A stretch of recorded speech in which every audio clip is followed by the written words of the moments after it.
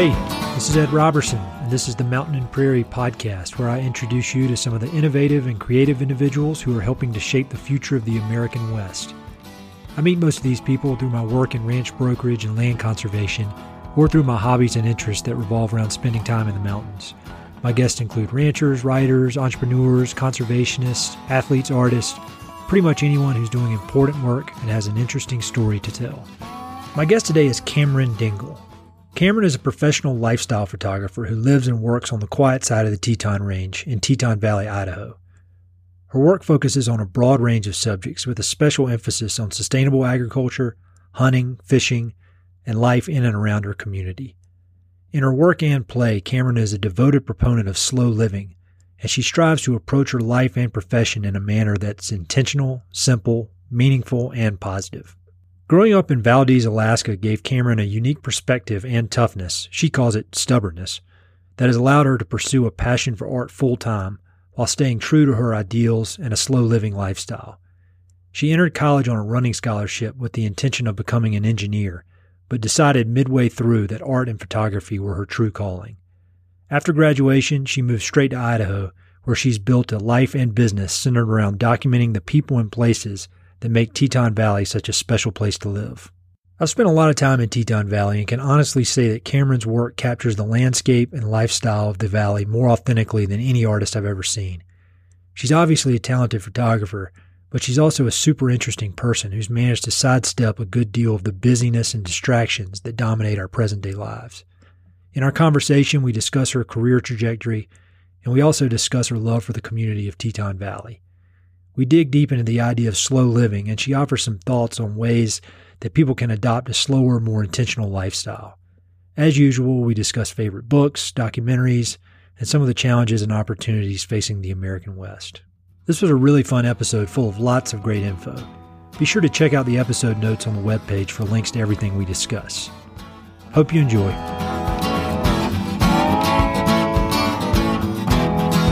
Well, the first question I've been asking people when I start these interviews is when you meet somebody for the first time and they ask you that question that people love to ask, which is, what do you do? How do you answer that? Well, it's taken me a while to be able to feel comfortable saying I'm a photographer. Yeah.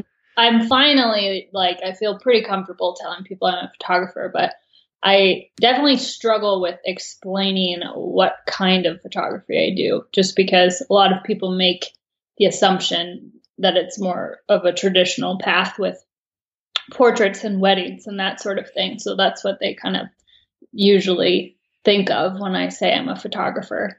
But just kind of explaining that I shoot lifestyle and with the purpose of advertising or branding or sometimes stock. And that's, been kind of hard to figure out, because I also really focus on slow living and not everyone knows what that means. And so it's definitely a conversation starter. That's perfect. And that's what I'm looking for, a good conversation. So, so as far as I want to talk about the slow living in detail, and I want to talk about photography in detail. And so just as far as the photography goes, can you give an example of a project you've worked on that you found to be pretty interesting that kind of is a good illustration of all the different types of photography that you do? Yeah, I recently did a project for Filson, and that was one of their Filson life stories, which is kind of like their blog. And I wrote a little short article, and it was kind of more of a photo essay of my life here in Teton Valley. With my guy and with my dog and our truck and kind of just what we do, hunting and fishing and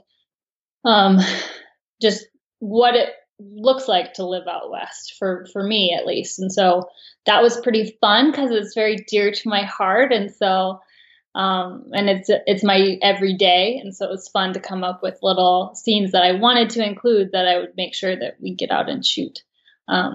And that just really illustrated living out west and what that's like here for me in Teton Valley. Yeah, and that's how I found you. I subscribe to all Filson's stuff, and I own some of their gear, and I think it's a great company. And I saw their when they were featuring some of your work. And I've spent a ton of time in Teton Valley myself, and I thought you captured it perfectly. I couldn't believe it because it's, I'm in the ranch business, and I used to have to take photos of ranches trying to capture the scene over there. And I can never even come close to how well you do it. So that's initially how I found out about you. Can you talk a little bit about Teton Valley for people who don't know anything about it? I think everybody who loves the West knows about Jackson Hole on the other side of the mountains, but can you just talk a little bit about Teton Valley and why you love it so much? Well, Teton Valley is the quieter side of the Tetons. It's definitely, there's not as much going on. It's not as steezy, and it's kind of a combination of farm meets ski town, farm town meets ski town. And because there are a lot of people that have lived out here for as long as it takes to have, your name on the street signs. And there are people who have moved out here to ski and to play in the mountains around here. So it's kind of a mixed bag of the type of people that live here. And we have the Tetons on one side of the valley and the Big Hole Mountains on the other. And the Teton River kind of runs a little bit through the middle. And so it's a really beautiful landscape with it being flat and open, surrounded by these really big mountains. And there's a lot of people who live here to play in them, and there's a lot of people who make a living working in the valley, farming and ranching. Yeah, that's one of the things I think I find so interesting about Teton Valley is that the people there are making a living there, and they're working there, whether it's in agriculture or even with the ski resort there at Grand Targhee. And it's you don't find that, especially in Colorado where I live, you just don't find kind of towns that are that close to ski resorts where there's actual agriculture and kind of a real world that's connected to the land. Most of it is just kind of invented towns. Yeah. So I think that's a really special place. How did you end up in Teton Valley? Well, I moved out here right after college. Okay. And I wanted to work with a photographer, and I, at the time, was very interested in the outdoor adventure photography industry. And so I flipped through a Patagonia catalog and pretty much wrote every photographer that had their name printed on one of the pages. And Gabe Rogel was one of the photographers that responded and was like, yeah, come work with me. And I'd been out to Jackson once before. My best friend from college grew up there. And so I knew I liked the area. I didn't know much about Driggs. I knew Jackson. But I moved out here kind of blind to what Teton Valley was. And I worked with Gabe for a little while. And I just haven't left. I've just really fallen in love with Driggs and Victor and Teutonia in this area. And so you started out focused on adventure. How did you kind of transition into your current focus? Well, I think working for Gabe and even some of the other photographers around here, connecting with them, I've realized, not right away, but fairly quickly, that that wasn't a path I really enjoyed that much. It's pretty fast paced. Mm-hmm. And I think I got to experience more of the slow living side of things, the farms and the people out here that are exploring at a little bit of a, less fast pace. And that I just kind of slowly shifted. And it's definitely a surprise to me. I didn't really think that was going to happen, but it's been a really great shift for me and who I have become. And so I've been really happy with it, but I definitely learned what I didn't want to be gone all the time. I didn't want to be traveling the world. I'm a little bit of a homebody, and it's fun to have a home and to stick around and get to explore this place. And so, yeah, that's kind of how it started to shift for me. Yeah, that makes sense. So you've mentioned slow living a few times. How do you define that? Well, I think slow living is it's really a reaction to this fast living that we live every day with social media and just the expectations that our society has created for, us to really feel like we've success, Mm-hmm. and so slow living to me is just taking a slower look at life and experiencing, kind of finding the beauty in more of your everyday. And yeah, that's kind of. Yeah, that makes sense.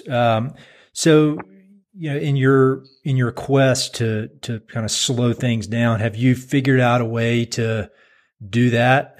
That's enjoyable versus just kind of fighting against the system. Because I know that if I try to block out, social media or advertising or whatever, but my wife always makes fun of me because it's definitely a battle, and it's me, kind of putting up a fight against it. Like the other night we were watching something on TV, and the ads came on, and I literally like shifted my body so that I couldn't see the ads because I don't like ads.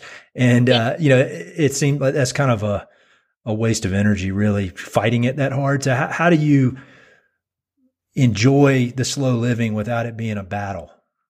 Well, I think that I've started to tell myself that I don't have to do it all, Mm-hmm. and have just taken a step back from that. I really just do what's fun and what feels right, and so when I've been approached by people to do kind of, the influencer advertising kind of thing on Instagram or wherever, like that kind of just makes my skin crawl a little bit because it feels so contrived. And so I think I just have been I've tried to stay true to what feels right to me, like, and basically just being really honest with myself, like, keeping everything honest. And so I guess, Instagram and Facebook, sometimes that's fun. And when it starts to feel more like work and not like sharing my work, Mm-hmm. then I kind of let myself, it's okay if it slips by the wayside a little bit. It's not really the most important thing in the world. I mean, it's definitely a great tool as a business person. And it's helped me reach a wider audience, and it's fun to get feedback from people all over the world. And so that's the way I look at it, is just keeping it fun. Yeah, and I would imagine being intentional about it too is Yeah. important versus just being reactive. Whenever because with the number of followers you have and the kind of the people that admire your work, I would imagine if you reacted to every little buzz on your phone, you'd be doing it all day long, versus being intentional about it. Yeah, and I think I've been lucky with this sort of attention that I have gotten. It's all been really positive for the most part. But when you do start to reach a larger audience, sometimes you get negative stuff, and that, I'm a sensitive person, and that can kind of bring you down. But being able to just look at it, everyone's entitled to their own perspective, and, just keeping my work as honest as possible has been a good approach for me, because at least I feel good about it. Yeah, that's right. And in the end, whenever anybody criticizes me on anything, it's not for them. At work is when you're doing creative work, it's not for everybody. And if it is for everybody, it's probably not really creative. And Yeah. so I think that's a great attitude. I wish I could adopt more of that. Do you have any advice for people who'd like to try to adopt a kind of a slower lifestyle, whether they're a creator or an artist, or even just somebody with a somewhat normal job but feels overwhelmed by all the technology? Do you have any thoughts on or any advice that you could give to those kind of people? Yeah, I would say just begin shedding the things that don't make you feel good. If it's not bringing you happiness, like, obviously there are things that we all have to do in life, but when it comes to these voluntary things, if it doesn't bring you happiness, then what's the point? You're supposed to be getting joy out of these things. And my approach with the fast pacedness is I only do what feels good and what feels right. And I've eliminated a lot of things that have fallen into that realm just because I'm like, I don't really need that. So I would say just kind of start picking away at some of those things that you don't need and focus on the things that do feel really good. I think that's great advice. So I'd love to know more about your personal background. I know a little bit from stalking online, which is, I'm sure that's kind of weird when I sent you all the questions and I knew like where you grew up. So where did you grow up? I grew up in Valdez, Alaska. And how were your parents, did your parents grow up there, or how did your parents end up there? No, they met in Montana. Okay. And they were kind of both the adventurers out of their family, and they headed to Alaska. And I believe it was my mom that instigated that move, and my dad was like, sure. And so they went up there and they lived all over Alaska, and ended up settling in Valdez. Mm-hmm. And yeah, me and my brother both grew up there. My brother lived in Cordova, Alaska for a little while, but for the most part, Valdez has been home for a long time. So when you look back on your youth in Alaska and kind of compare it to your life now in the lower 48, are there any parts of life when growing up in Alaska that at the time it seemed normal, and now looking back, you think, wow, that was extremely unique, or that was extremely weird, or that was extremely cool? Because I've spent some time in Alaska, and it seems to almost be its own country with its own cultures, and it's such a unique place. Are there any things that stand out in your mind as being completely unique that you didn't realize at the time? Well, I think everything in Alaska is just a little bit harder. Like getting food is harder. Like, we had there's one road in and out of Valdez, and there's one grocery store. And one thing that I remember feeling like was really normal was how much we traveled, how much we drove. Mm-hmm. It was 5.5 hours to Anchorage from Alaska. And in high school, we did that every weekend for sport trips and stuff. And down here, I feel like it's a big deal for kids to drive like 2 hours to the next town for a game or a race or something like that. And we drove everywhere to go. It's such a big state that if you want to get anywhere, it's, a lot of car time or, in the airplane or on a boat or something like that. And so the accessibility is way easier in the valley, and that's something that I've really loved. Decided that is nice to be able to have these trails and everything be very accessible. And whereas Alaska, everything's bigger and vaster and just takes a little bit more effort. Yeah, the scale of things in Alaska is hard to comprehend, especially if you've first spent time in the American, the American West and the lower 48, and then you go up there and you see some mountains in the distance and you think you have an idea of how big they are. And then you see a plane fly by or something, gives you perspective. And all of a sudden you realize how damn big those mountains are. I mean, it's just the valleys are bigger, the mountains are bigger, the wildlife's bigger. That place is it's amazing. I'm sure that was a unique childhood. Are there any things you can think back on of ways that it kind of shaped your outlook and your perspective that carry over today? Yeah, I think that it really added to my stubbornness. I don't tend to give up on things very easy. And I remember going to college and just some of the adventures I had with friends there. I think maybe I would go a little bit overboard. People are like, well, I'm not going to do that. And it's like, well, but we can do it, and my friend I remember her being like, yeah, but that's not the point. Like, we don't need to do it. I think like growing up in Alaska, everything being just a little bit harder, you just kind of get used to like, well, you just kind of muscle through it or, figure out a way to make it work. And, just kind of. Just tough. Yeah. Yeah, I guess that's another way to put it. But yeah, I think of it as just being a little bit hard-headed when you approach how you approach things. I think that's important in any walk of life, but I think when you're making a living in professional photography, it's probably very important. It's such a competitive field. That's all. I think everybody could use a little more toughness and stubbornness. So where did you go to college? Did you stay up there? I went to college at Humboldt State University in Arcata, California, in the Redwoods. Yeah. How'd you decide on that? Well, I wanted to go into environmental engineering, and they had a really great program there. And I got a running scholarship there, and things just kind of worked out. I wanted to get out of Alaska for sure. I needed to kind of see something different. And I really liked Arcata in that area. I've never been there, but I've heard it's just unreal. Yeah, it's beautiful. It's a very different kind of beauty. It's much less rugged, and the redwoods are right there, and so is the coast. And it's a really pretty part of California. So you were running cross country or track or both? Cross country. Yep.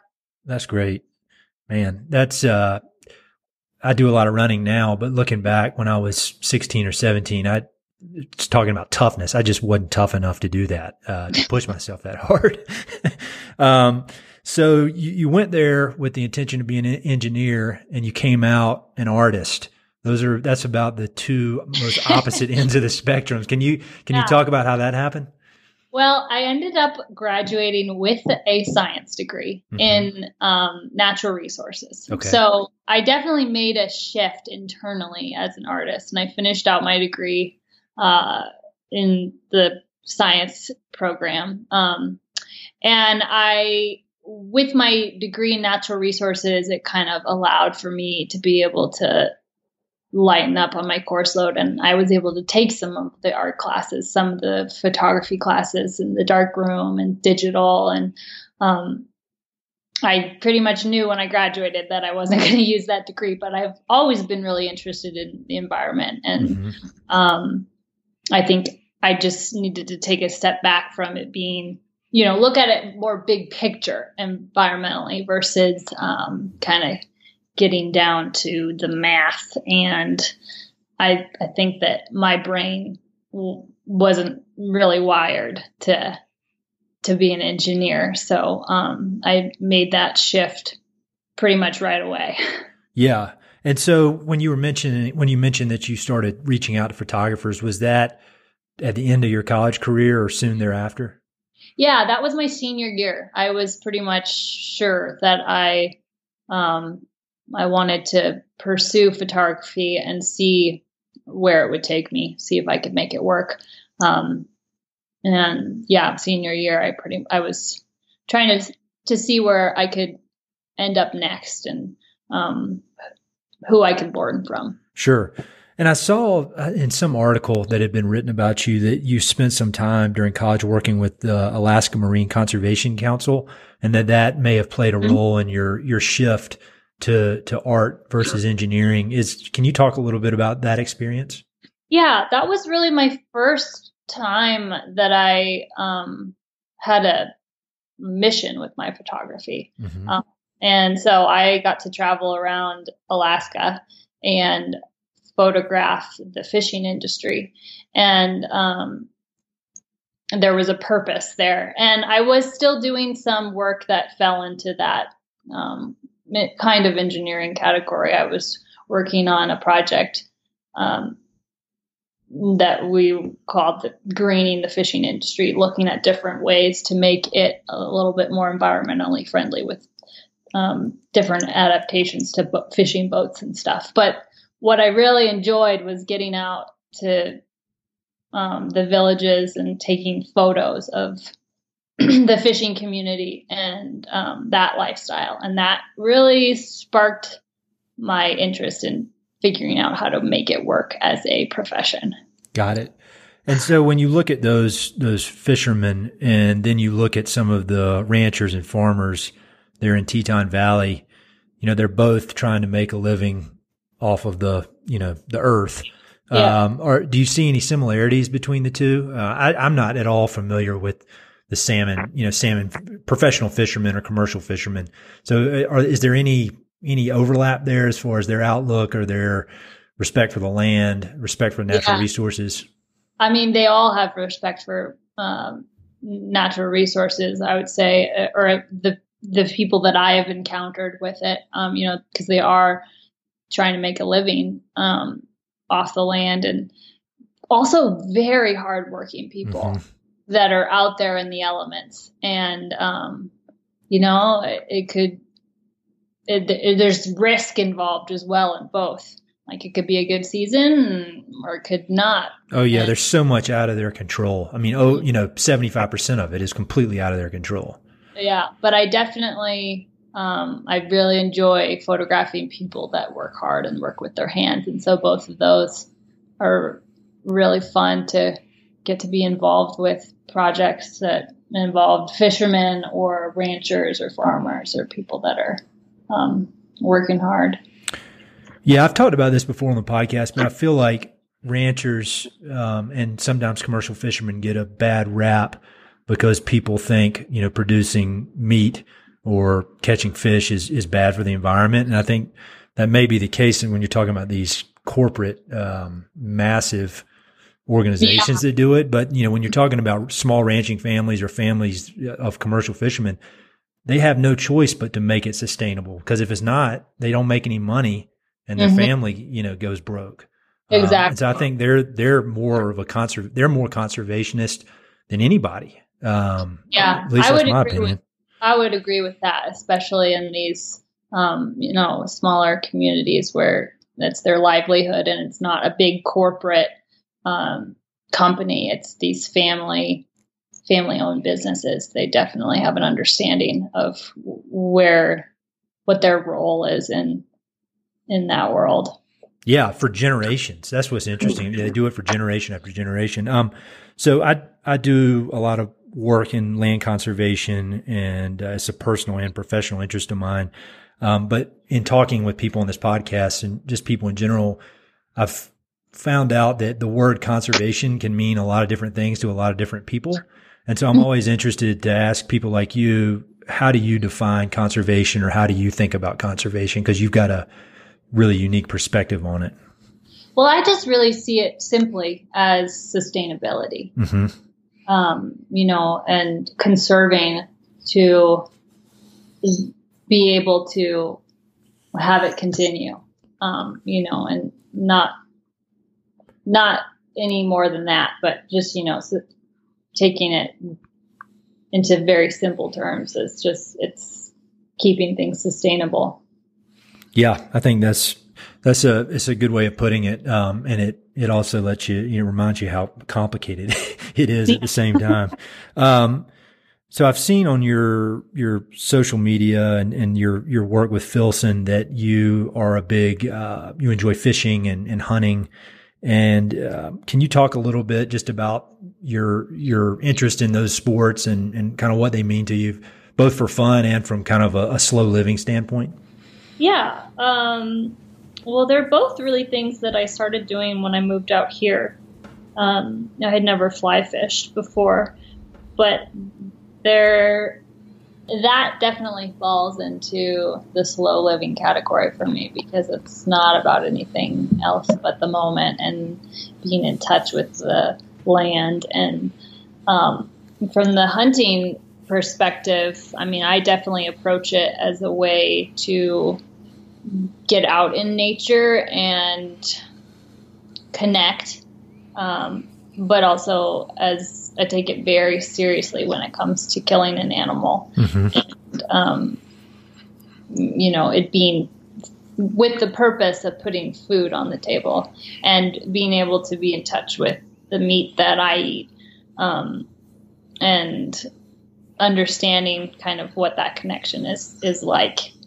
And so, yeah, both of them I feel like are definitely ways for me to slow down, and they fit right in with the slow lifestyle that I'm trying to live. Do you have a favorite fishing spot there in Teton Valley? Yeah, I do. My boyfriend would kill me if I. Yeah, you don't have to give a specific spot, but maybe with a 20-mile radius. Well, I love fishing just in the valley. Like there's a lot of different little spots that you can go. Like just down the road, and you know, hop in the truck, and it's just a couple miles from home. And so those are always fun evenings for me, and versus a big day where you put the boat on and you know, you could just go out down to the river in the evening, fish for a couple hours and catch what you catch. Yeah, that's what I like. I used to go to the Hoback down, just leave town in Jackson and go down there after work in the summer. Yeah. God, it's the best. Mm-hmm. There's nowhere better than where you live for that kind of stuff. Yeah, it's a good spot for, and the nice thing is that you can drive to a hole and you may see a few people. You drive to the next one, there's not going to be anybody there, so you can have it all to yourself, you know, depending on what time of year it is. Have you gotten a elk or a deer this hunting season? You know, I have not tried my hand in big game hunting yet. Mm-hmm. I have really just been bird hunting. It's been my introduction. But my boyfriend did shoot a really nice bull during bow season. Oh, wow. So we filled the freezer and almost didn't have enough room for it. But that was pretty exciting. And he's been deer hunting as well. Yet to get a deer. But I was thinking that I was going to try to shoot a cow elk this fall, but I think that I'm going to wait until next year and give that a try. Maybe we'll have 2 elk in the freezer. Yeah, you need a pretty big freezer for that. Yeah. So when you're looking back, you know, you've built this life and this career for yourself there in Teton Valley, doing what you want to do at the pace you want to do it. But it's it's a relatively, it's outside the norm of, I would imagine, what most of your classmates in college were doing. It definitely is the path, less traveled. So mm-hmm. when you're thinking about that, you know, what gave you the confidence to pursue that path versus, you know, just getting a job like everybody else seems to do? I mean, do you credit your parents, your upbringing? What do you think kind of gave you that confidence to go out and take a chance doing what you want to do? I think I would credit my parents. You know, I don't think that they were expecting mm-hmm. this path, but they definitely have encouraged me to go after what I want. And they've given me a lot of confidence in believing that I can do anything I do want to do. And so when I left for college, one of the stipulations was that they really were adamant about me finishing my degree. Sure. And at least having that as a fallback. But for the most part, yeah, they were really supportive. And I think that without that base, I think it would have been a lot harder to get up the confidence to go and try something really out of the box. Do you have any role models or mentors, and they could be, you know, like your parents, people you know, or historical figures, people you've read about, that you've never met, alive or dead? You know, are there any people that you look at them as a great role model as to how to live a meaningful life? Yeah. You know, Forrest Woodward, who is a photographer and was also, an instructor of mine when I went to school in Missoula for a few weeks with the Rocky Mountain School of Photography. Mm-hmm. He has definitely been an inspiration to me as a photographer who shoots what he wants to shoot and has a very distinct style and is definitely a free spirit and is very honest with his work. And so he's someone who I look up to a lot. In the photography world. And I also have another instructor that was at RMSP, and his name's Mike Tittle, and he's also a photographer, but he does a lot more of the commercial side of things. But he has really been an inspiration for me as far as the business side of things. He's very, very well versed in the photography business, and you know, has really been there, you know, guided me a lot in post RMSP. And so, I'm really grateful for having both of those guys, be so willing to give me advice and, tell me what they think. Yeah, that seems like a perfect combo. You got one on the, that's on the extreme artist end, and then one that is on more of the business end. And if you can combine the best of both of those, you're in good shape, as you are. If you weren't an artist, like if you hadn't have picked this up and pursued it as hard as you have, are there any other career paths you could see yourself following? Yeah, there's a lot, actually. I think that I would have loved to have tried my hand as a farmer. Mm-hmm. And my good friend in town, who is a farmer, she says it's not too late. I could still see if that was in my future. But I also think that I would really have loved to have been some kind of maker, an artist that was creating, functional pieces of clothing, or, a potter, or someone that was working with my hands. I think that would be something that I would really enjoy. And I love curating things, and having a very curated brand, I think, would be a really fun part of that. But yeah, or working with animals, like, being a horse packer, or all the things that I really love to photograph. I'm like, wow, this would be really fun to do. Yeah. Yeah. Well, it sounds like given where you live and the people that you interact with, all those are options if you want them. That's really cool. So I would imagine that I know that there are tons of people who look at your work and hear about your life and think, I want something like that. Is there any advice that you give to aspiring photographers or aspiring artists of any kind? Maybe say somebody who's a junior in college that mm-hmm. is trying to plan out or look ahead as to what they want their life to look like. What kind of advice would you give for somebody like that? I would say I have a couple thoughts. One thing would be, just don't wait for the perfect scenario. Like mm-hmm. It's never gonna line up perfectly. That's a great piece of advice. You kind of have to just go for it. And the other one, as far as like other photographers, I get a lot of people that reach out to me and they want to know what kind of gear I'm using. What camera body do you use? What's your lens lineup? And I'm a very non-technical person.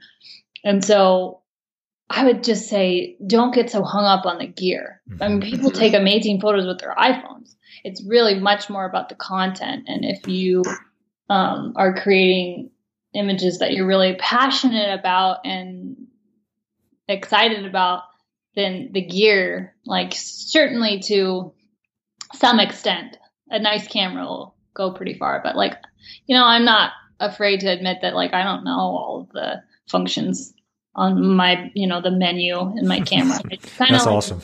What I like to use, and it works for me. And sometimes I play around and experiment, but, the gear is less important to me. It's really more about what's in front of the camera. I think that's great advice. I think gear in general, no matter what you're talking about, can be an excuse. And I think it's obviously in artistic endeavors, it is. And I think even in sports, it is, even as something as simple as running, people get all hung up on the specifics of their shoes or some heart rate monitor, watch they need, blah, blah, blah. Yeah. And in the end, you just need to go running. And in your line of work, you just need to go take photos and get experience. Yeah. Keep shooting. Mm-hmm. Yeah. Even with this podcast, I just bought the cheapest microphone they had on Amazon, and here we go. Yeah. And then I've got one more question about photography that's kind of a self-serving question, but I take a lot of photos for my work. And so if there's one piece of advice you could give me, and I would say mine's less artistic and more the point of it is to showcase really cool, big ranches all over the West. And so is there a simple piece of advice you would give, a not so good photographer like me? Well, I would say whatever stands out to you as the really neat part of what you want to showcase. Mm-hmm. Like, shoot what you love, shoot what, gets you really excited. Like, what are you honing in on that you see that maybe someone else, when they view it, that's not going to stand out to them. Yep. Maybe find that little sparkle that stands out to you and focus on that and try to showcase that in an image. Cause I think that can go a long ways. Yeah. I think that's a really good suggestion. I've got a few questions that I've been asking everybody, that I have on the podcast, and I've gotten some really interesting answers. So I'd love to get your thoughts. They're fairly quick questions, but you don't need to give quick answers. Okay. The first one is, do you have any favorite books that you recommend to people? And they can be about the American West or about any subject, just any books that have been meaningful to you. I'm in the middle of reading one right now that I really like, and it's called Turn Here, Sweet Corn. And it's not necessarily about the West. It's about the organic farming movement. Mm-hmm. And it's really about this woman's experience, and her relationships with different people and with the land, with the animals and her customers. And it's a really, really cool book that I was really surprised at how much of a page turner it was. But it's a really good one that I would recommend. Cool. Yeah, I've never heard of that. So that's exactly why I ask. It kind of along the same lines, are there any resources, whether blogs or other books on the idea of slow living that you think other people who are interested in the subject should check out? Slow living. Well, there's another woman that I follow along with, and she's a photographer, and her name is Jillian, and her brand is called, you'd find her under The Noisy Plume. Mm-hmm. She has a blog, and she has an Instagram with 40,000 followers. And I think that she does a really good job of showcasing slow living as well. And it's in a different way, but she lives in Idaho as well. And she's a hunter and a fly fisher. And she is in touch with the food that she eats. And she's also an artist as a metalsmith. But I find a lot of inspiration from her. Sometimes some of the things that she showcases, like, they give me a little bit of a pick-me-up. And she showcases things in a little different way. That's perfect. And I'll have links to all of these books and like her Instagram and all that. I'll have that on the webpage so people can easily access it. Are there any documentaries that you particularly enjoy? Yeah, I watched one recently on Netflix called Unbranded. Oh yeah, I interviewed the guy, Ben Masters. Yeah, I interviewed him maybe a few months back. Oh, I'll have to go back and listen to it. I thought that was such a cool documentary. Focusing on their trip with wild Mustangs that they had adopted, and it was fun, really fun, and had a really good message. Yeah, he's a cool guy, and the fact that he was able to pull that off just a few years out of college, I thought that was amazing. And he's doing a ton of really, really important work with the BLM's Wild Mustang program. And I agree with you. That's one of the best documentaries I've seen in a long time. Yeah, I really liked it. I saw another one, and I can't remember the name right now, but it's just like a 25-minute deal. But Patagonia produced it. I think it's called maybe Unbroken Ground or Common Ground, but it's about sustainable agriculture. Uh-huh. And they go up and they follow around some salmon fishermen in Alaska, and they follow a buffalo rancher in South Dakota. I'll put links to it, and I'll email you the link because you'd really enjoy it because it kind of hits on everything that you have an interest and experience in. Mm-hmm. I think I saw a trailer on that, but I didn't see the full thing. Yeah, it's pretty. It's like 25 minutes. So it's really good. Is there any activity you enjoy? I know you like to fish, hunt. Obviously photography, spend time outside. Are there any activities you do that would be surprising to people listening to this? Yeah. I'm really into minimalism, mm-hmm. and like, this is kind of a funny one, but I love getting rid of stuff. And you know that feeling when you're on a backpacking trip and all you have is what you need? Yes. I'm always kind of like trying to have that feeling in my everyday. And so I love just kind of streamlining my home, my closet, my life in general. And so, like it feels so good to kind of just eliminate things from your life that are not serving any purpose or don't bring you joy, you know, or don't make you feel fantastic. And so, yeah, like, just kind of taking a box to the thrift store or, you know, moving things out that are not bringing you joy, or, you know, that's something that maybe would be surprising, but is something that I really like to do. That's awesome. I just did that a few weeks ago, and I went, my wife and daughter were gone for the weekend, and I went nuts, and I either threw out or took to the Salvation Army. It seemed like about 150 pounds of stuff, and I've never felt so great. We don't even have a lot of stuff. I don't even know where the stuff came from, but it'll pile up. I think I think everybody should do more of that. You have to stay on top of it. But you really do. I think my wife and I lived in Central America for a year, and that really kind of rebooted my thoughts on the amount of junk you need. Because it was probably the most simple time of my life. And it was also one of the most rewarding, because you're not just overrun with all this crap. Yeah. It's amazing, like how much junk we feel like we need as Americans. Yeah, it's insane. Well, I could talk about it for hours, and I'd probably get all fired up about it. But, so growing up in Alaska, living in Teton Valley, spending so much time outdoors, is there a certain memory you have of the craziest thing that's ever happened to you outdoors? And it can be funny or scary or powerful. When you think about the craziest thing that's ever happened to you, what comes to mind?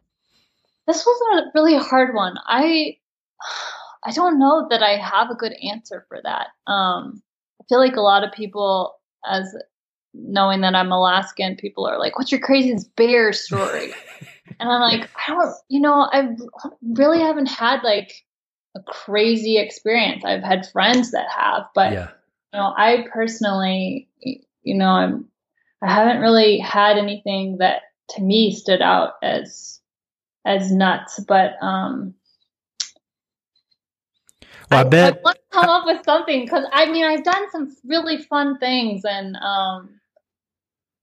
I definitely have pushed the limits at times, but I might have to come back to that one, because I think that I might have something I'd want to share. But and I think your perspective is probably skewed too. Growing up in Alaska, what you think is boring or normal, most people would think is insane. At least that's when the times I've spent in Alaska, I've seen stuff and I've thought that's one of the craziest things I've ever seen. And it seems to be relatively normal out there. Yeah.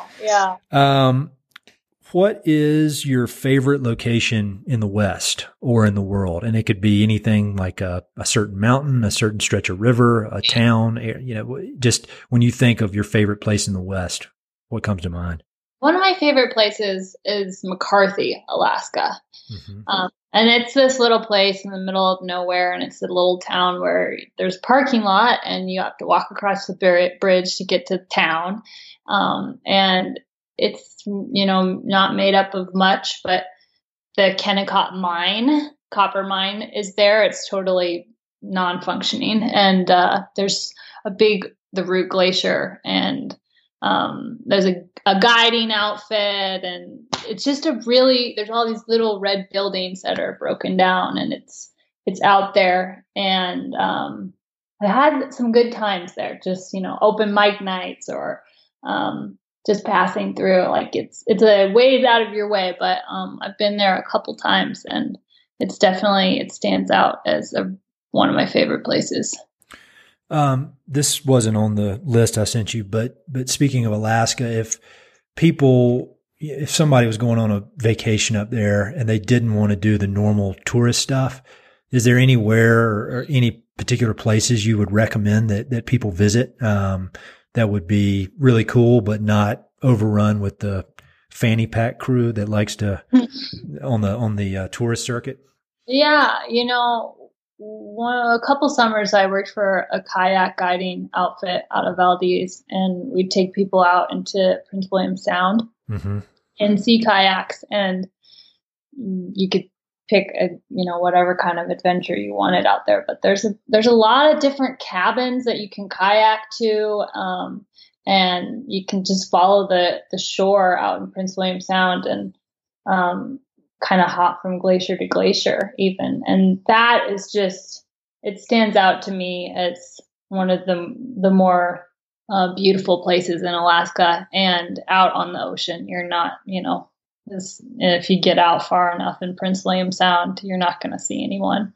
And you'll see a lot of wildlife, and definitely you don't have to be super experienced or, it's not particularly hard to see kayak, but it's a really cool way to see a part of Alaska that I think is one of the cooler pieces.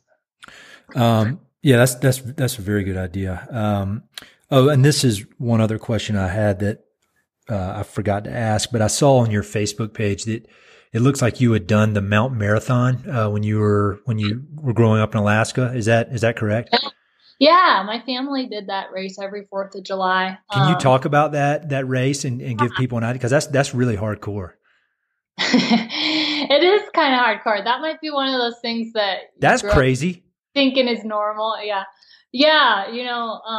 That's really crazy. I train with some guys around here who do that, who go up to Alaska every year and do it. And I mean, when you watch the videos of that, it is unbelievable. Yeah.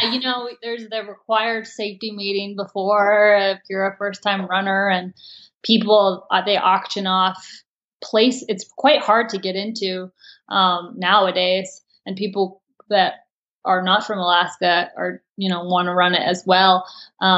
But they, I've been there when they've auctioned off like a single spot in a race for over $1,000. Oh, wow. So give a quick overview of the race for people who aren't familiar with it. So it starts in the town of Seward, and you run up towards Mount Marathon. And the beginning of the race, there's many different routes that you can take at the beginning, and then it all piles into pretty much a single file line. And you could be as gutsy as you want.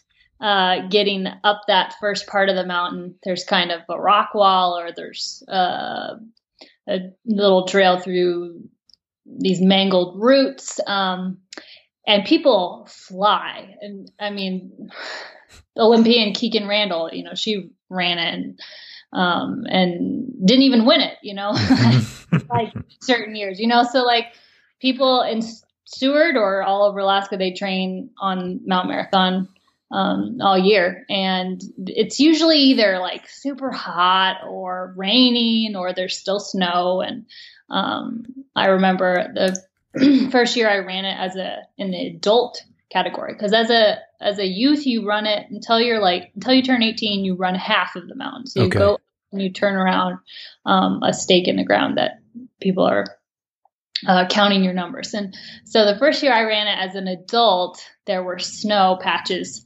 on the upper half of the mountain. And my mom, who also ran the race, her advice to me was you got to find two big rocks, and then you get on the snow and you ride kind of your foot down, but you can't let your butt touch the snow or you'll get these big raspberries. Yeah.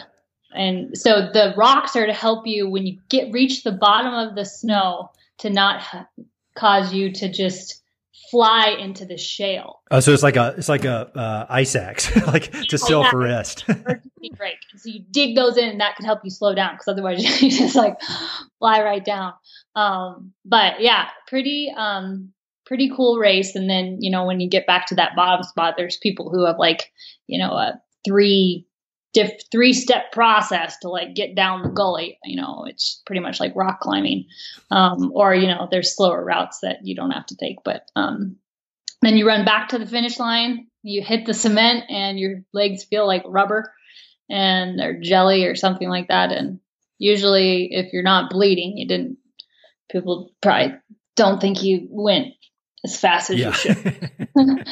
So yeah, it's, you're just caked in mud, and you tape your socks to your shoes so you don't get all those rocks into the inside of your shoes. And there's just a huge audience lining the street cheering for people coming down. It's a big event. There's vendors. It's a big 4th of July party. And yeah, it's a pretty cool event. That's really cool. And that proves that your perspective is skewed if you just kind of forgot about that. So last question, as far as these rapid fire questions, what do you think is the biggest challenge and or opportunity facing the American West today? This one was hard for me as well, because I feel like there's a couple different answers. I think I would probably say our challenge with unsustainable agriculture, and figuring out a way to keep that sustainable and do it in a way that doesn't rip the land from its nutrients, and managing that, I would think, would be it's something we face in Teton Valley with the different types of farmers, the organic farmers versus some of the bigger corporate farms. And there's kind of, there's different ways to look at that. To me, that stands out as a problem that at some point there's going to need to be a dialogue about, kind of on a bigger level than it is currently. Yeah, I think that's 100% true. And I think I think that problem it faces everybody right outside your front door there, but it also is a global issue as well. I just read a book called The End of Plenty, and it's about the kind of coming global food crisis.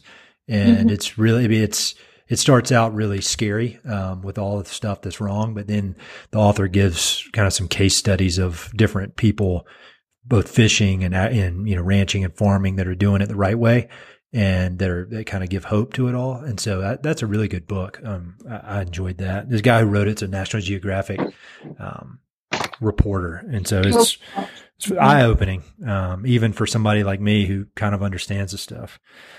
So next to the last question, if you could make a request of the people listening to this podcast, what would it be? And the people that listen to this are just, in general, people who love the American West, whether that's from an artistic standpoint or athletic standpoint, or, ranching, professional standpoint, just people that have an interest in the American West.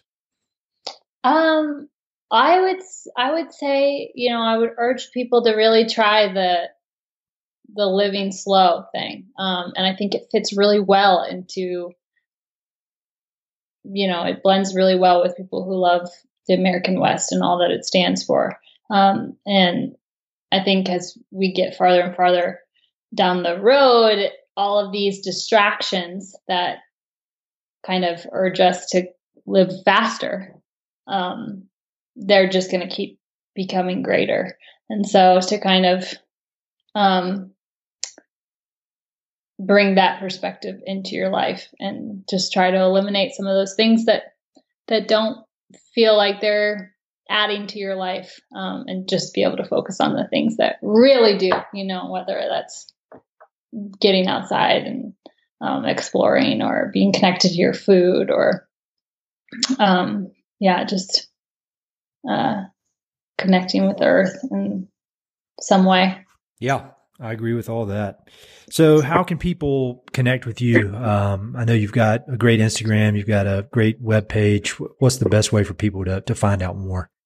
Well, I have a website, and that kind of serves as my portfolio, but my Instagram is really more of like my day-to-day things that I'm doing and excited about. And I try to keep it pretty fun and honest, and just connect people to the projects that I'm working on, or just things that are happening in my life. So my Instagram handle is just Camrin Dengel, and that's a good place to follow along and connect and reach out and tell me what you think, or share something that you've done, or just kind of keep in touch.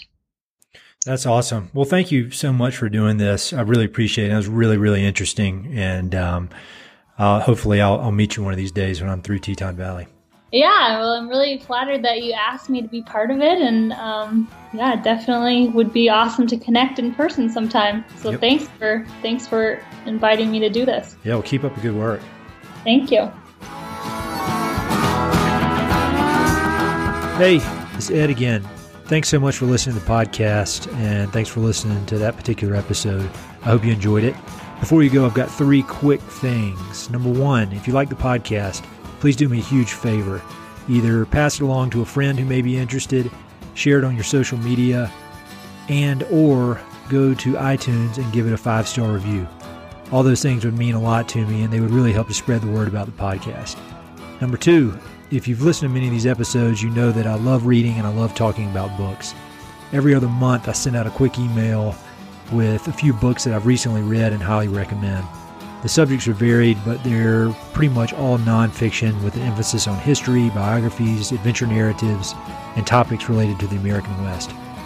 There are no sales pitches for ranches, no spam, no other kind of nonsense, just books. So if you'd like to sign up for the list, head to Mountain and Prairie/reading, or just go to Mountain and Prairie and there's a massive tab at the top that says book recommendations. Click on it. There are a ton of good books that I've read. Some of the old email lists are on there. You can go crazy. There are a lot of books. And finally, if you know anyone I should interview for the podcast, please don't hesitate to reach out and let me know. All my contact info is at mountainandprairie.com, and I'm on all the social media stuff, Facebook, Twitter, Instagram, blah, blah, blah. So feel free to reach out. I'd love to have some recommendations and suggestions of interesting people I should meet. All right, that's it. Thanks for listening. Talk to you soon.